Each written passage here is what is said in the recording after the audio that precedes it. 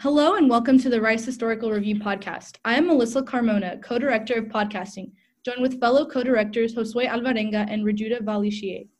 Today we have the pleasure of speaking with Mikayla Knutson, a Duncan College senior.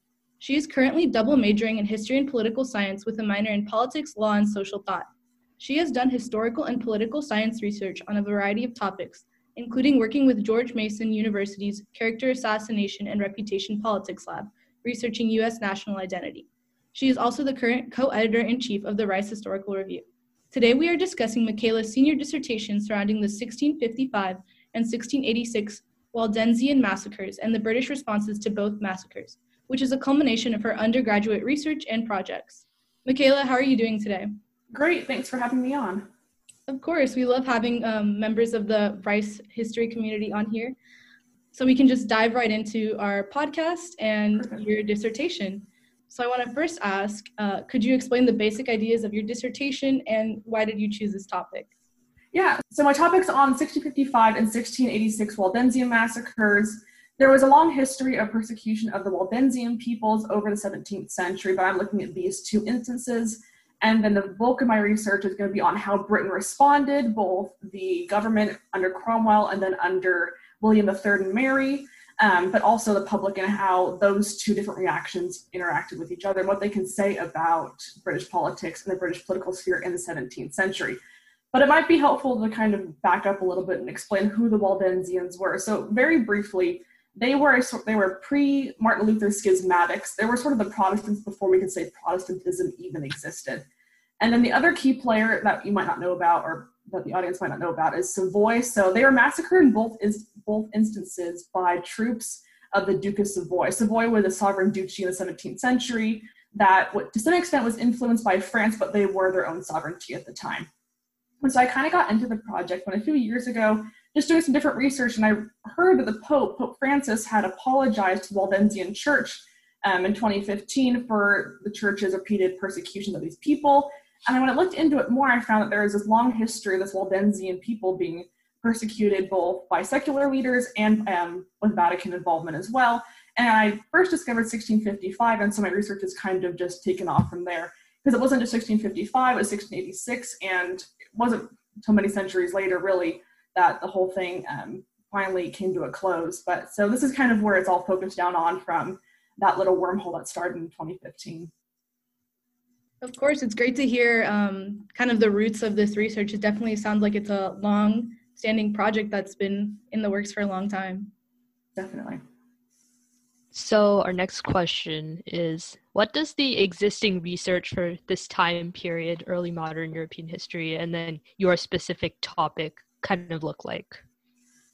Well, I mean, there's quite a body of research for this whole period. I think that generally when speaking about the Waldensians in this time period, the Waldensians are kind of a part or a piece in a larger puzzle of European history. So for the 1686 massacre, Waldensian involvement is really just this little piece that is generally looked at or kind of footnoted or mentioned when talking about the 9 Years' War and how Savoy ended up turning on France and joining England's side against France in that war. But what I want to look at more is moving away from that general historiography and looking more at British responses and putting the Waldensians really at the center of this narrative. But what's also interesting about the historiography for this time period is that you're really also having to trace back past historiography. In a lot of instances, especially when looking at historiography and basing on it from the 19th century, they don't really footnote that often as much as we do today with modern historical works. So they'll make a claim and you'll try and figure out what evidence they use to make this claim. And you kind of end down a wormhole trying to figure out where exactly they got their evidence. So it's almost kind of doing double work sometimes because you're having to trace back what the actual primary sources are, then almost have to fact check a lot of the time existing historiography, which is really interesting. So I guess one instance is for the Waldensians, like I said, a lot of research was done in the 19th century on them and the various facets of their 17th century history. In particular, there was one historian and pastor that was Franco-Italian. His name was Alexis Mustin. So he provided a lot of great work that I built on. But again, with him, a lot of the time, it's kind of double work. You find a claim that he makes, and then you end up having to do extra research on, okay, so is this claim, is there factual basis? Can I back up what he's saying? Or do I have to maybe perhaps find more research that'll go against his claim, and then, it's really juggling the past historiography with the evidence. And so it's fun, but also much more work than I thought it would be. Definitely a testament to how important good historiography is. We take it for granted, I feel, a little bit. Definitely. I took for granted all the bibliographies and the footnotes that are so emphasized when doing research in all our classes. But I can definitely see why it's appreciated by historians to know exactly what you're citing, where you got your information, and exactly what you're building your claims on. What are the most striking differences between the two actual massacres? What are the differences in their depictions and the narrative created around each? So 1655 and 1686 are both strikingly similar and strikingly different. So 1655 comes with the interregnum era led by Oliver Cromwell, in which they'd executed Charles I, so there is no reigning king at the time. And 1655 comes right after Cromwell pushes for this Western design. He wants to send British troops, he sends British troops into the New World with the aim to take Spanish Hispaniola. They fail miserably, and they do take Jamaica, but it's really not the same success that he was hoping for. Meanwhile, they've also sort of concluded fighting with the Dutch for a time, and so then they move to perhaps treaty negotiations with either Spain or France. And Cromwell really plays France and Spain back and forth, but ultimately ends up negotiating with France. So that's kind of the background for 1655. And then right at the apex of these treaty negotiations, this whole massacre happens. And reports get back to London and to Cromwell and to England. And it's that Savoy has massacred these Waldensian people. But it wasn't just Savoy troops that were there. There were also French troops, and among them Irish mercenaries, with some conflicting reports about who hired the Irish mercenaries. And so what's interesting here about the narratives is that in the following outcry, both from citizens and foreign congregations in London to Cromwell, and then Cromwell's subsequent publications or his government publications, all of the publications really are steeped in this religious rhetoric. It's all very much talking about the poor Protestant peoples who've been massacred, and then Cromwell writes to several other European princes and polities and leaders, very much in the same sort of unified Protestant ethos sort of thing.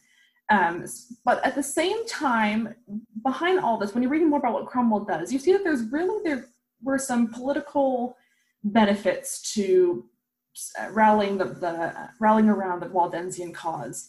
And so the thing to take away from 1655 is that there's all this religious rhetoric, but there were some definite political machinations going on. Whereas in 1686, it's a little bit different. So it comes right after Louis XIV revokes the Edict of Nantes, which basically ends toleration for the French Huguenots and other Protestants in France and restarts persecution of non-Catholics in France.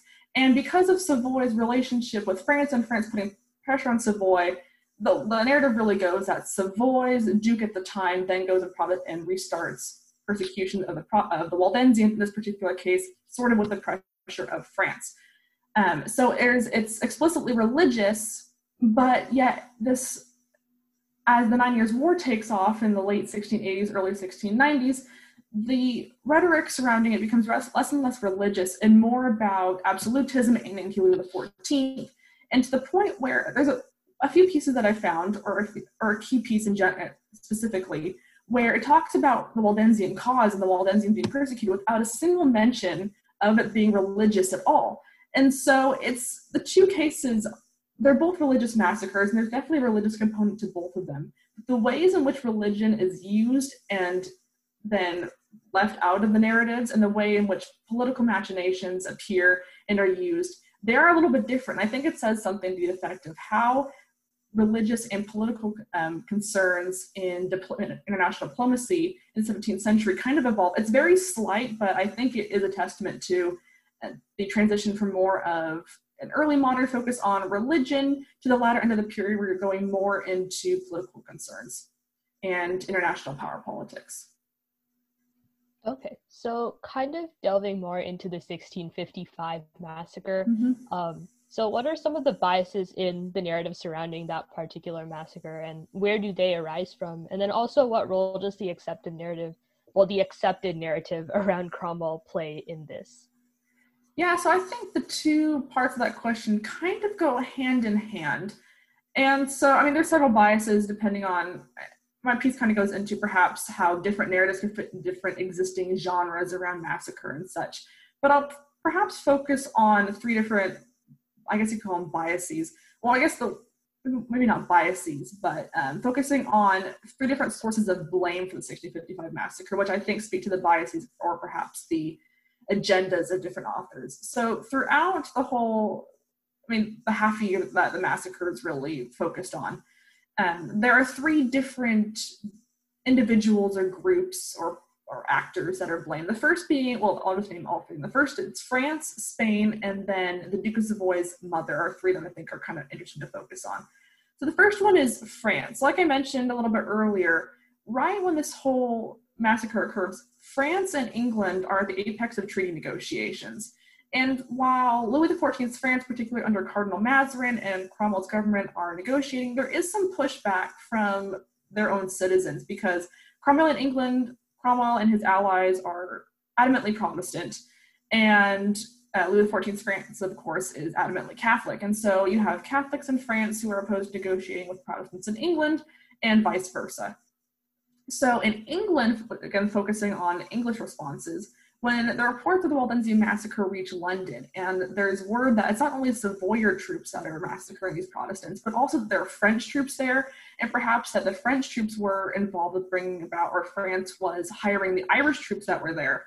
That leads to even more anti-French sentiment in England. So the first bias blaming France really could be the bias of the anti-Catholic, those who are questioning the Cromwell's negotiations with France. So that's kind of the first one. So having to keep in mind that perhaps some blame of France that arises in the primary sources could be perhaps some of that lingering existing anti-French sentiment from ongoing negotiations at the time the massacre occurs. More interesting, though, I think, is the second one, the fact that blame then arises against Spain for the massacre. So again, I think I mentioned earlier that England was involved in negotiations with France, but there was a time also where Spain was soliciting Cromwell for a treaty as well. And the whole time that Cromwell was negotiating with Cardinal Mazarin in France, he still does kind of leave France with Spain with the possibility that he could come back to them. Don Alonso Cardenas, who is the Spanish ambassador, is still in London the whole time. And even after the Western Design and Cromwell attacks, there's still a possibility of Spain being the whole time. But after Cromwell and Mazarin sort of hastily wrap up the Waldensian situation, only then does it really seem that blame for Spain starts to come out. It's interesting, there is this one pamphlet or one piece, I can't remember if it's a pamphlet or if it's a sermon of some kind that's printed, but it explicitly blames Spain for the massacre. And so it's interesting that there must have been, I think, bias that could be coming from this one, is that once the whole negotiation, the treaty with France has been solidified, France is no longer an acceptable or a useful source of blame. So it shifts to the new enemy, the new mutual enemy of this new alliance, which is Spain. So perhaps it's interesting to read those pamphlets with that bias and that context in mind. But perhaps one of the more interesting ones, I think, that I've read across is the one that blames not the Duke of Savoy for the massacre, but the Duke of Savoy's mother, Christine of France. So some background on her is that Christine of France had served as regent of Savoy for a time when her son, the Duke of Savoy, was underage. And quite shortly before the massacre, a few years or before the massacre, the Duke came of age, but really let his mother kind of keep her power and stay as effective as regent. And so she's in power really while this is all going on, for the most part, by most narratives. And so some pieces go to blame her for the massacre instead, but to back up and perhaps provide some context on her, not only is she the Catholic regent of Savoy, but her sister is Henrietta Maria, who is the Dowager Queen of England in exile in France, and both women are Catholic. So we've got Cromwellian England, who has this massacre of Protestants in Savoy. The effective regent is a Catholic woman, and her sister is their sort of enemy exiled Dowager Queen in France.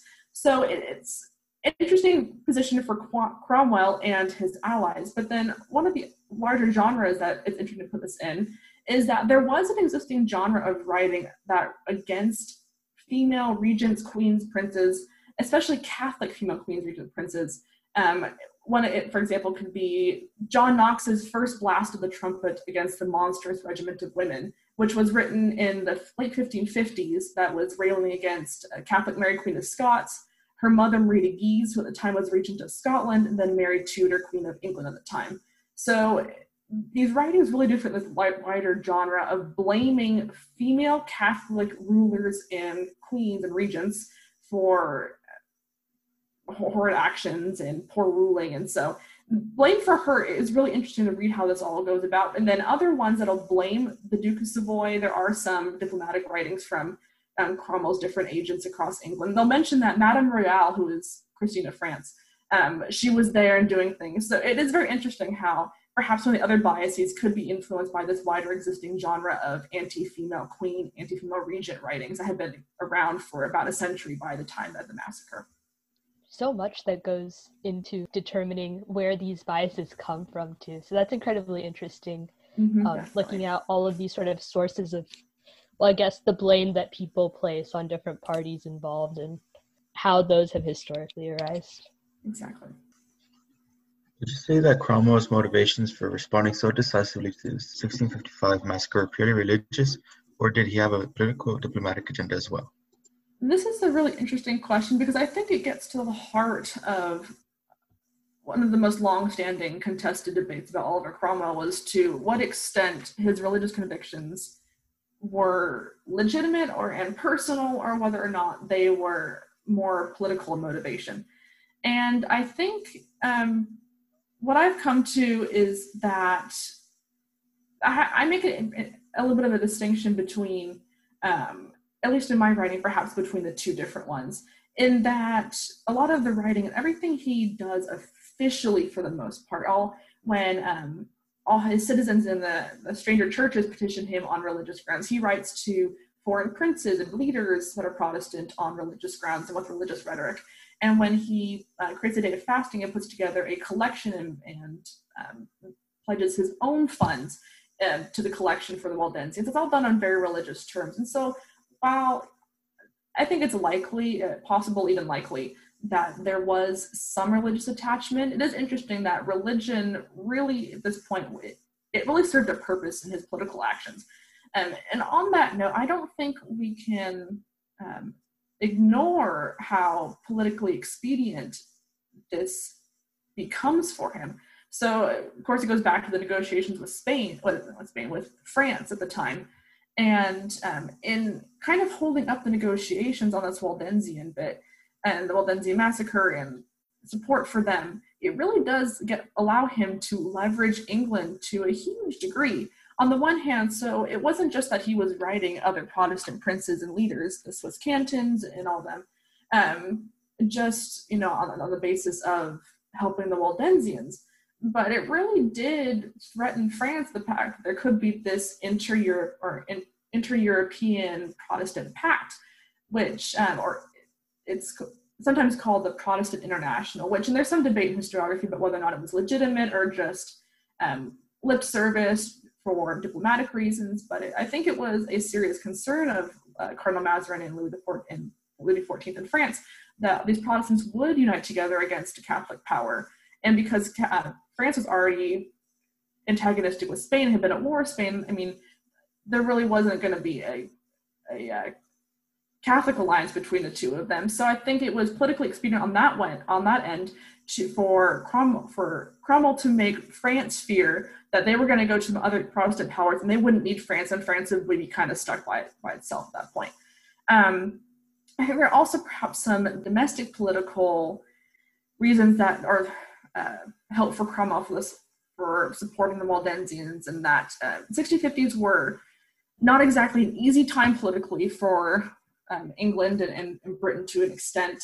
And so finding a common group to rally around and to rally the people around, it would have been helpful for Cromwell, definitely, especially as he had ongoing struggles with Ireland, Catholic Ireland. And so to go back to the question you asked, I don't think we can say the reasons for supporting the Waldensians were purely religious, they were definitely, it was expedient diplomatically to assist them. But I have to think that it's possible that he did have some religious, personal religious, I don't want to say ties, but he may have felt a personal connection to some degree. But for my reading, I'm looking not so much at what Cromwell might have felt, but what was going on around him, if that answers the question. Did any other Protestant nations or communities aside from Britain intervene in support of the Waldensians? Yes, actually. So I think that my focusing on England in this particular regard might be a little bit misleading, in that perhaps it makes it look like that Cromwell was the main one, and Cromwell and then later England in general were the main ones leading the whole support for European intervention for the Waldensians, but that's really not the case. So of course Cromwell does write to other Protestant nations and states, but England's really not the main power to take up support for the Waldensians. That really, I think, goes to the Swiss cantons and to the Dutch Republic. Most of the refugees Waldensian refugees out of Savoy end up going to the Swiss cantons, and then even as far as the Dutch Republic. And we get to 1686. So William III, who was first William Duke of Orange, before he ascended the English throne in early 1689, I believe. But he, I believe, was in conversation with Waldensian leaders before he ever assumed the throne in England.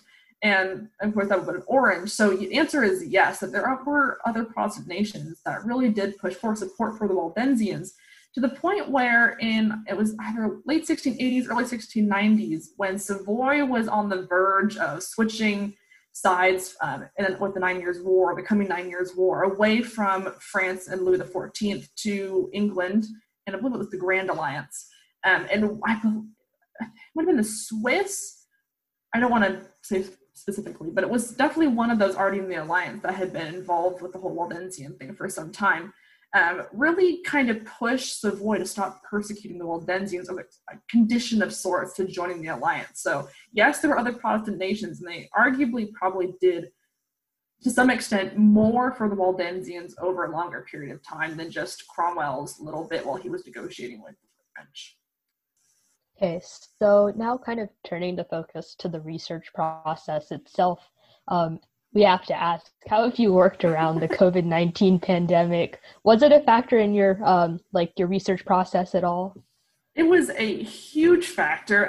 So my original project was different. When I submitted my proposal to do the honors thesis program, my original project was only on 1655. It didn't focus on 1686, and it was looking at a different angle of the massacre. But because of COVID and European archival closures and travel restrictions, I completely had to change and revamp my whole project to reflect what sources I could access, largely virtually only. And so, yeah, it's a completely different project, and I had to do some digging around and see what exactly I could access. How could I do a senior thesis project on early modern Europe, largely without really doing a bulk of the research in Europe at all?